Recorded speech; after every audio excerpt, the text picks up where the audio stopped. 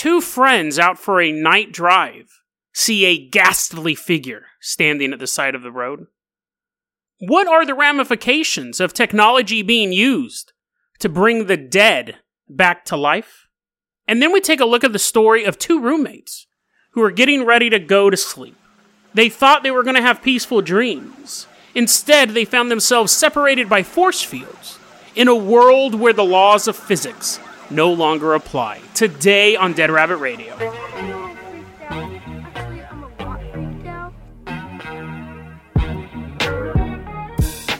Hey everyone, welcome back to another episode of Dead Rabbit Radio. I'm your host, Jason Carpenter. I'm having a great day. I hope you guys are having a great day too. I hope you guys had an awesome week.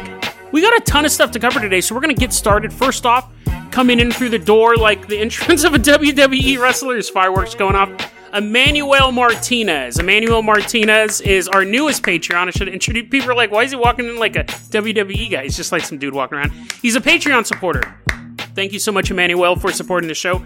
You're going to be our captain, our pilot this episode. If you can't support the Patreon, that's fine too. Just help get the word out about the show. Really, really helps out a lot. After the fireworks are all done and Emmanuel's done posing, I'm going to toss him the keys to the Jason Jalopy. We're going to go for a little drive. We're headed out to Roberts Road. That's in Chicago, Illinois. I was recently told I was pronouncing that wrong by Horrible Night to Have a Curse. Threatened to put his head through the wall if I mispronounced it with the S one more time. I was tempted, because I like heads going through walls. Emmanuel, we're going to start tailgating this car down this lonely, dark road called Roberts Road. It's February 1992, and it's 3 a.m. The witch's hour, it's not really, but we'll just pretend that's the spookiest hour. I think the spookiest hour is like 4 a.m., because everyone's asleep then, right? Like at 3 a.m., people are still kind of partying and stuff like that, but like 4 a.m., 5 a.m., there's not even garbage men on the roads. That's usually when the cops are changing their shift, too. So if you really want to get some mischief going, between 4 and 5 is the best time to do it. We're driving down this road, and there's two guys driving in front of us. This was actually a call into the show Coast to Coast AM. Someone told this story. We're going to call this guy Cole. The driver of the car, we're going to name him Cole. He's driving with his buddy down the road, down Roberts Road. And they see someone standing on the side of the road. Which isn't odd in and of itself. There are people standing by roads right now, probably. But as they start to get closer to this figure, they realize something. He's holding a lantern. Now that's odd. If you ever see someone with a lantern and you're not in Amish country, you're probably looking at a ghost. And that's what they see. They see him, because that's the only reason why you'd hold a lantern. They see this ghastly figure at the side of the road holding a lantern out. While they're looking at this arm, they see that the arm holding the lantern is bandaged up. Bloody bandages hanging. Imagine super spooky music playing right now. Bloody bandages just trailing off of his arm, and it's holding this lantern. And they're like, he should probably hold it with his other arm, since that one's obviously injured. They're driving closer, and the figure starts to move across the street. And it's walking in a bizarre fashion because it only has one leg. Its mouth is wide open. Its eyes rolled back into its head. As it's basically, I'm telling an R.L. Stine story at this point. Mouth open. Eyes rolled in the back of the head. Arm holding out old-timey lantern. Fluttering bloody bandages off of his arm. I don't know what the other arm's doing. It's playing craps. It's rolling dice. Ghost dice. They're watching this figure walk across the road. Now, I don't know if he's hopping. There's a couple things that I'm wondering. Well, actually, let me finish the story first. So this guy's like kind of walking across the road on one leg. And they drive past him. But the figure is continuing to walk as they're slowing down. Now they're looking in their rearview mirror. There's another car behind him, and they see that car drive right through him. And then there's another car behind them, and that car drives through him as well. And then he slowly walks across the street and disappears into the darkness. And across the street was a cemetery. Now, I know what you're thinking, Jason. First off, you really are just telling R.L. Stine stories at this point. It's really, really hard to find a super good ghost story. That's always been one of my big struggles on this show. So this is one of those. I would have preferred someone to get possessed or to wake up and be covered in bloody bandages or find out they were the bandages all along. Plot twist. But really, it's just this super gross phantom walking across the street. I've always been intrigued. Longtime listeners of the show know this. I've always been intrigued by ghost physics. So if the ghost only has one leg, there's no mention of a crutch. Was he hopping across the road? Did it look like he was walking on two legs, but you could only see one? How did that work? Was he floating like Casper? Was it Casper? Was Casper accounted for at 3 a.m. in 1992 in August? Where was he? All sorts of stuff to go on. Now, obviously, him crossing the street and going into the graveyard, that's pretty cliche. Multiple cars passing through him is interesting. It would make me think if it was a trick of the light, anytime you introduce a new element into the environment, the reflection of the light is going to change. So let's say that it was morning dew, or it would be 3 a.m., morning dew on their windshield, or it was raining or something, it was causing some sort of smudge. Once they're looking out their back window, they shouldn't have seen it if it was some sort of optical illusion. And every time more metal passed through the apparition, had it been an optical illusion, it should have dissolved at that point. Anytime you introduce a new element, like if you have a sunbeam coming in your house, which I often do, and then it hits the hardwood floor and then hits me in the eyeball, I have to cover up the light beam, the sunbeam, with a blanket that I throw on the hardwood floor. I guess I could shut my window, but I throw a blanket on the floor so the beam can't get me anymore. I introduced the new element. So the fact that other cars are passing through this makes me... I mean, the guy could be making it up, but let's assume that he did experience something. The fact that other elements are moving in the story makes me believe that he saw this thing. Outside of him just making the story up for attention. You know what I mean? Like, it wouldn't be a mistaken identity at this point. A creepy ghost story, I'll give it... This is a new thing I'm coming up with. I would give it 7 out of 10 boos. Like little ghosts. Imagine a little cartoon ghost. Could be scarier. The bandage man could have appeared in the back of his seat. He could have appeared in his seat. It could have turned out that he was the bandage man all along. You could have done a lot of other stuff, but I guess if I'm... R.L. Stine can actually make stuff up. If I'm telling the story as it's true, it's pretty spooky. No one likes driving around roads at night. That's spooky. Bloody ghosts are always spooky. Ghost physics always spooky. So 7 out of 10 boos. That's the only time I'm ever going to use that segment. Emmanuel, let's fire up the Dead Rabbit dirigible. We're going to leave behind Roberts Road in Chicago. We are headed out to a computer laboratory. Dirigible's flying over. Nerd headquarters. We land on the roof. We're kicking over their air conditioning vents so all their servers overheat. What? No, they were like that when we came up here. They're like, dude, there's obviously... we heard you kicking it. We have security cameras. We're like, I should have kicked those too. After we get detained by security and then we're able to talk our way out of that, we're walking around this computer laboratory and we're going to meet a bunch of eggheads. They're sitting on there. They're like running all these algorithms and stuff. And we're like, hey, what's going on? They're like, dude, did you just try sabotaging? No, that was the other guy. That was Emmanuel. He's still detained. He's still locked up. We pinned him for it. Anyways, we're talking to these guys, and this is this interesting story. This is actually recommended to me by John from Scar. Thank you so much for the recommendation. When we had that shooting at Stoneman Douglas, the high school in Florida, it was obviously a tragedy. I don't remember the exact amount of death, but it doesn't matter. Like 1 or 17, I think anyone is too much, right? That's horrible. You're going in there to learn. Some idiot comes in with a gun and starts shooting the place up. It doesn't matter if it was 1 or 1,000. It's horrible any other way. And obviously you have families grieving from this. Recently, the parents of Joaquin Oliver, he was one of the young men who was gunned down that day, murdered. And so Joaquin Oliver he's passed away during the shooting. And his parents, working with Unfinished Votes campaign, have created a 1-minute long, for lack of a better term, deep fake video of their son saying, hey, I died 2 years ago. Here's what you can do to prevent more deaths. Now, the technology is amazing. I obviously never knew the young man while he was alive, so I don't know how accurate it is, but it looks and sounds like a real person. Apparently they took video footage of him, or how they normally make deep fakes is they take video footage. They take photos. You need like 1,000 frames of one person, and then you can lay them over somebody else. And this looks incredibly authentic. I don't, personally speaking, it's kind of being played, they released this and it's kind of being played up like, how dare this family do this to their son who's passed away?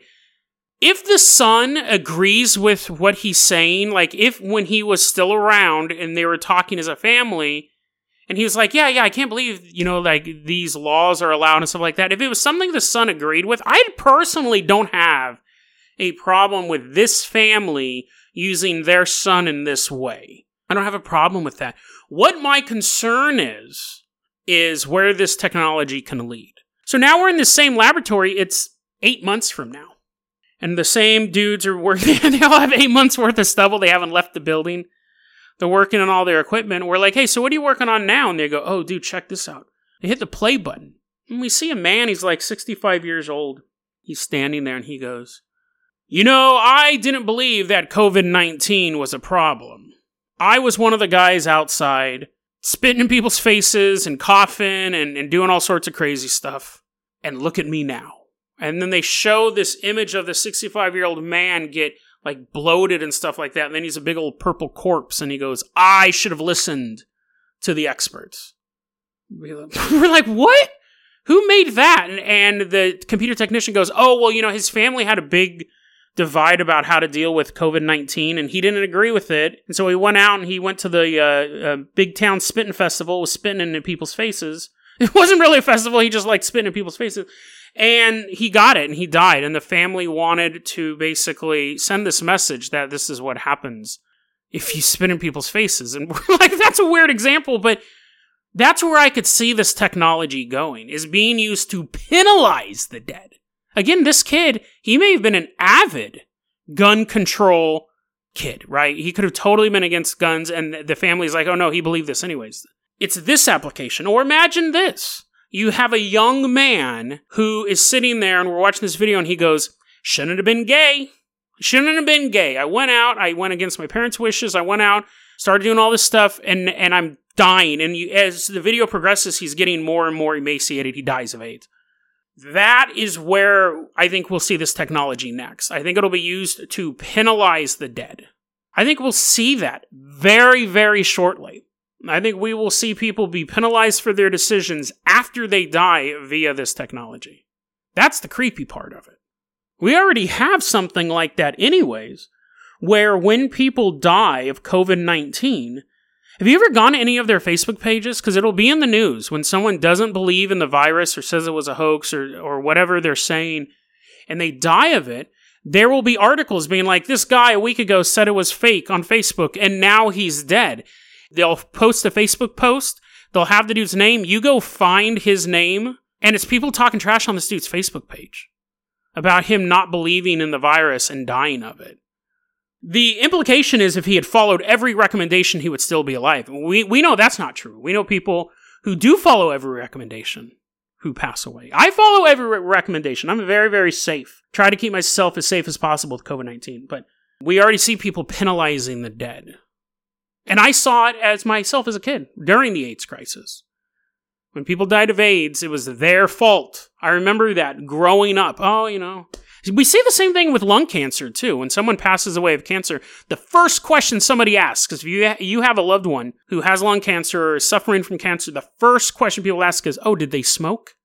We have a tendency to blame the sick and the dying anyways. And I think this technology, while being used by this particular family, may be fine. Because if that's what they agree on and that's what he agreed on, then whatever.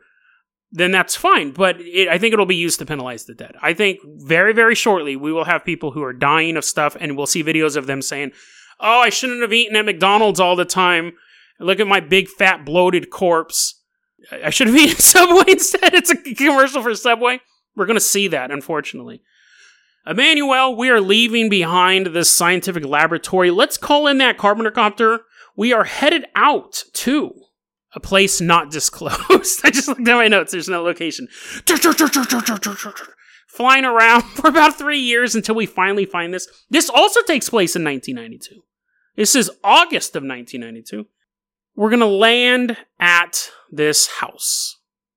Now, we walk into the house. We made a key when the occupants weren't looking. There's two dudes living in this house. They have fake names, Jake and Hal. It's time to go to bed. Ooh, they got their little pajamas on with their little cap, the little pointy cap with the ball on the end of it. Good night, Jake. Good night, Hal. And they go into their separate bedrooms. Their bedrooms are actually separated by a hallway that's about 3 feet wide. And they're exactly looking in on each other. If they close the door. I mean, it's not like they lived in gerbil cages. Jake is deep asleep. And all of a sudden,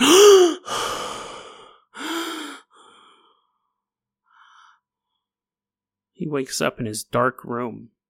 And he feels the blanket slowly being pulled off of his body. That's enough to alarm you. He sits up in bed, and he sees something standing next to him. We don't get much of a description of this creature. We get a description of its eyes, which are described as being side by side and long, almost like they were squinting. And it also had very, very long fingers. We don't get any description of height or head size. Because of the other things that follow, it is probably a gray alien. And it's interesting, actually, now that I say that, because this story is taking place in 1992, gray aliens weren't as well known. This was before X-Files. This was after Communion, but before X-Files. So, Lil Green Man was really the description of him, and the idea of the gray alien wasn't universal. But anyway, so he wakes up and he sees this creature slowly pulling the blanket off of him, and he sits up in bed. The creature, with really no visible reaction, it's not angry or anything by getting caught. He's like, "Oh no, the blanket bandit has been caught. I've been across 8 galaxies and I've never been caught." He's pulling the blanket off the bed. Jacob sits up. The alien simply touches Jacob's chest, and Jake immediately falls down, paralyzed. Now he's flat on the bed. He's screaming out for help. Hal, help! Help! The blanket bandit! He's finally in our galaxy! Hal hears the screaming, jumps up out of bed, and he opens the door, and he can see into the bedroom. Jake is laying there, and he goes, somehow, I don't even know how this was physically possible, but somehow I'm laying there perfectly still, and this creature is no longer standing next to me, it's standing over me, but it's not even really standing over me, it's simply over me. And he's screaming out for help, and he hears Hal screaming as well, Jake, what's going on? Here, let me help. The room has become as silent as a vacuum. There is no noise now. He just sees this thing over him and can hear nothing. Hal, on the other hand, is trying to get into Jake's room. He goes to run into the room and he bounces back. He goes up to the door again. He can see perfectly well into the room, but he can't get in. It was like a force field had appeared. He punches the doorway, and his hand bounces back. He begins beating on this force field. What he sees gives us a better idea of what Jake was going through. This creature was floating over Jake. He said he saw a dark mass. That's all he saw, floating over Jake. And as he's banging on this invisible barrier, the mass begins to lower itself, until it touches Jake's body and then is absorbed by Jake's body. A bright blue light comes in from the outside window. Jake begins to levitate off of the bed. Hal wakes up. What was that? It was a horrible dream. It's 7:30 in the morning. He wakes up. He goes, and even though he's dreaming the whole thing, right? He goes and he checks on Jake. Jake's like, you won't believe what happened last night. I don't know if it was a dream or what, but something came in my bedroom. This story was first reported by Carla Turner in Unexplained Universe number 1. It's interesting because we've done a lot of stories recently where that start off in bed, and I always do the caveat going, it could just be dreaming. This could all be a dream. Dreaming is when the most fantastical things happen. But you can't have two people dream the same thing. If two people are sharing a dream, that is not scientifically possible. You can have two people, say, both eat a bunch of like black licorice ice cream and watch The Walking Dead, and then that night they both dream about zombies. But if in the dream, one guy's like, Charlie, hand me that axe, and then Charlie throws the axe to Joe, and they both remember that exact same thing, they remember the exact same color of the axe, they probably actually fought zombies in the middle of the night.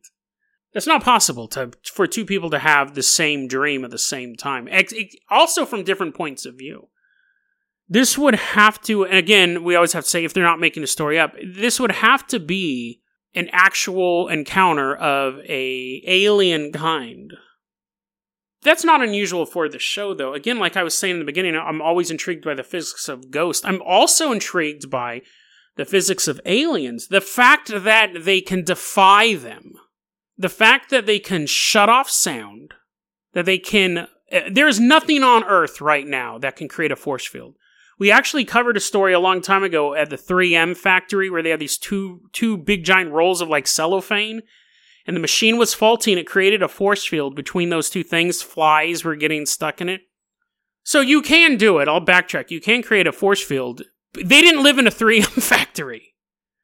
They lived in a house. These whatever this thing was able to do quite a few things that are deemed impossible. Levitation, absorption. Sponges can absorb, but like absorbing matter and energy, force fields, destroying sound. And the other thing is why?